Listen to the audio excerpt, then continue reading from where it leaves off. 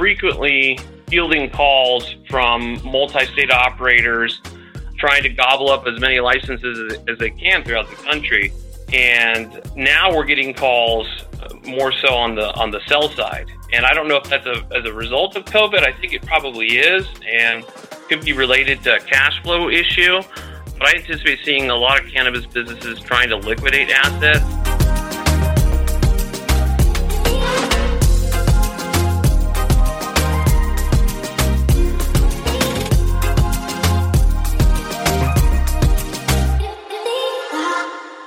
Well, we have a really interesting Cannabis and Corona episode in store for you today. We're fortunate to be joined by attorneys Laura Bianchi and Justin Brand from Bianchi & Brand.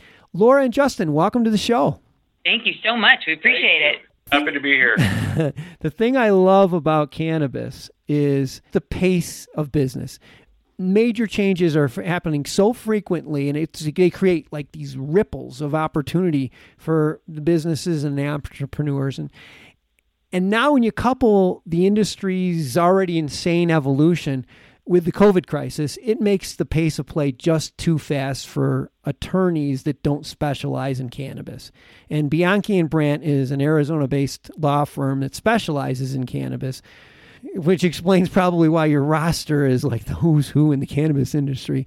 But what's so great about having you on here is that having that roster gives you like a real-time insight into COVID-induced trends or opportunities. And that's, really where I want to take today's conversation is what you guys are seeing. And, I guess, Laura, being in Arizona, your state's been a medical state for a while, and you tried to get adult use laws passed a few times. They just never could quite get it across the finish line. How's it look this year? We think it looks very good. And I'll be honest, whether it's Arizona or any other state, I've never seen a state that passes it the first time around. And I think it's really just an evolution of the industry and the community and people getting comfortable. We passed, obviously, the medical in 2010, and it's really evolved into a pretty impressive regulated program. And so I think that has allowed people to see that all those horrible things that were going to happen, like our kids have not gone to hell in a handbag. They haven't all become, potheads and heroin addicts, and they haven't gone that way. And so people start to look at it as like, oh, okay, this isn't so scary. And they look at it much more as a business. And so once that starts to happen, then it makes the adult use initiatives, they're much less scary, right? It's just another business opportunity. And so I really do think that Arizona as a state has finally come to that place.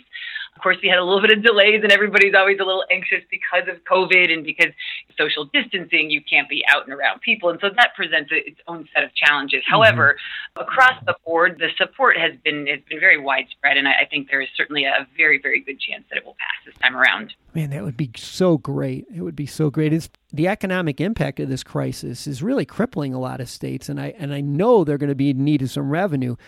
You don't want to sound tone deaf right now, but just to be pragmatic for a second, this crisis like this is kind of like a forest fire. And there's going to be a lot of massive devastation, but eventually there's going to be some massive opportunity. Laura, you're heavily involved in cannabis mergers and acquisitions.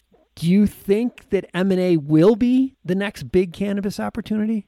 Oh, absolutely. I think it's just, it's an evolution. And this certainly, I think, caused some diversions that we didn't expect or anticipate. But I think we were already seeing some changes in M&A in the industry, which are not necessarily bad, right? As a new industry, there's this excitement, and there was what everybody called the green rush. And there was this blow up that, I would call a lot of the valuations very much unicorns and puppies. They were not based on much, right? It was based on if you wanted to get into the industry or if you wanted to get out. So we had already seen a little bit of a chilling effect in some of these valuations coming to a more reasonable place, and especially as the industry itself continues to evolve and become more sophisticated, and you get more traditional business people in and different opportunities. So I think we'd already been going in that way. COVID certainly, sharpened the blow a bit in that people are not as anxious to release a lot of money or a lot of cash. People tend to hoard, in times of crisis. But we have definitely seen that. But, on the flip side, I think sometimes that can also lead to a little bit better, smarter, more realistic business, which is a good thing for the industry and our long-term success. We don't want to be a bubble. We want to be here for the long haul. So, like I said, maybe a little bit more of a cliff than we thought, but I certainly there's a lot of opportunities out there, and now no one has anywhere to go, so we have plenty of time to do our due diligence.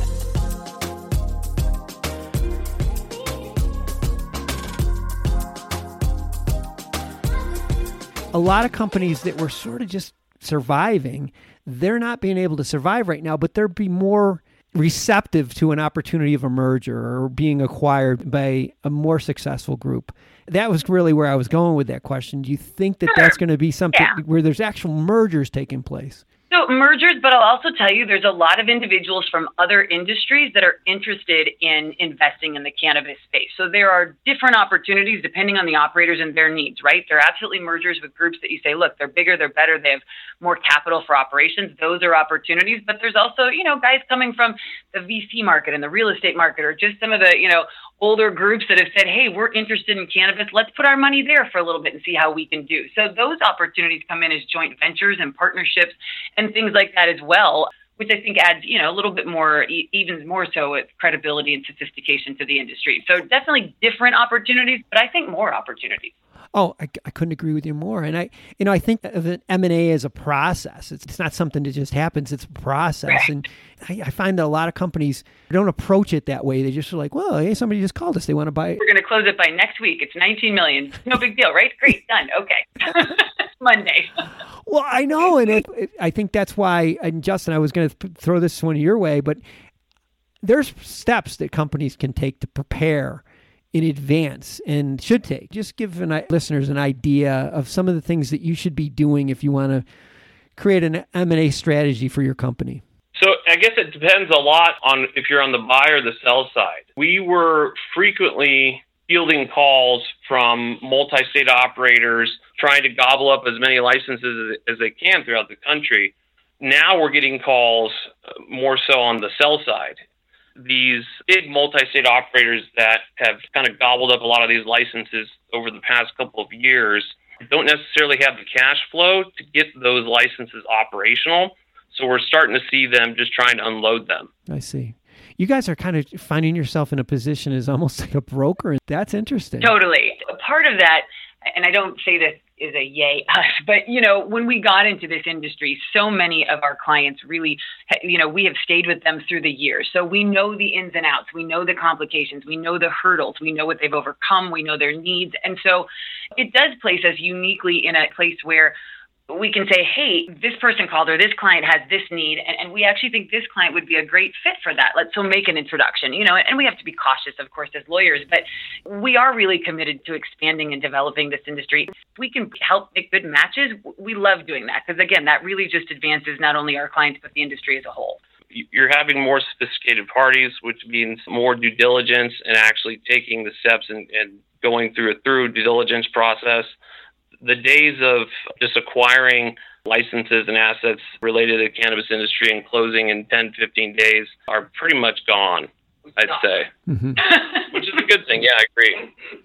Yeah, it's kind of just the Wild West stage of the industry is kind of coming to a close right now. But if somebody, wants to sell their business or wants to acquire a license or, it's a good place to start. I mean, even to reach out to you guys and see what connections you can make on their behalf. Probably didn't go to law school thinking that that's when it was going to happen, but it makes sense. There's been lots of evolution since law school that we did not anticipate in the least, but it's all been very good.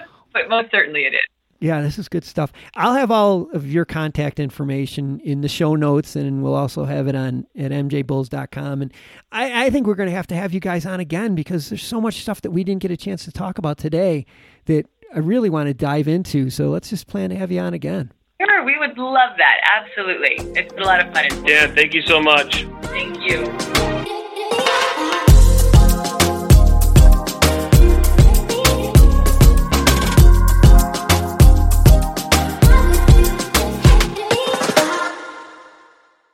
Thanks for listening to today's show. To check out more great cannabis podcasts, go to podconnects.com. Here's a preview of one of our other shows. Hey everyone, it's Ryan from the Cannabis Connoisseur Podcast. If you're looking for ways to utilize cannabis to keep you healthy, strong, and sharp, come join us every Wednesday where we dive into the best ways to use cannabis to optimize your life. Topics include cannabis and athletics, cannabis for productivity, cannabis for anxiety, cannabis for a healthy immune system, and so much more. If you're a curious connoisseur, this show is for you. So please head over to our page, and we're looking forward to seeing you this week. Bye.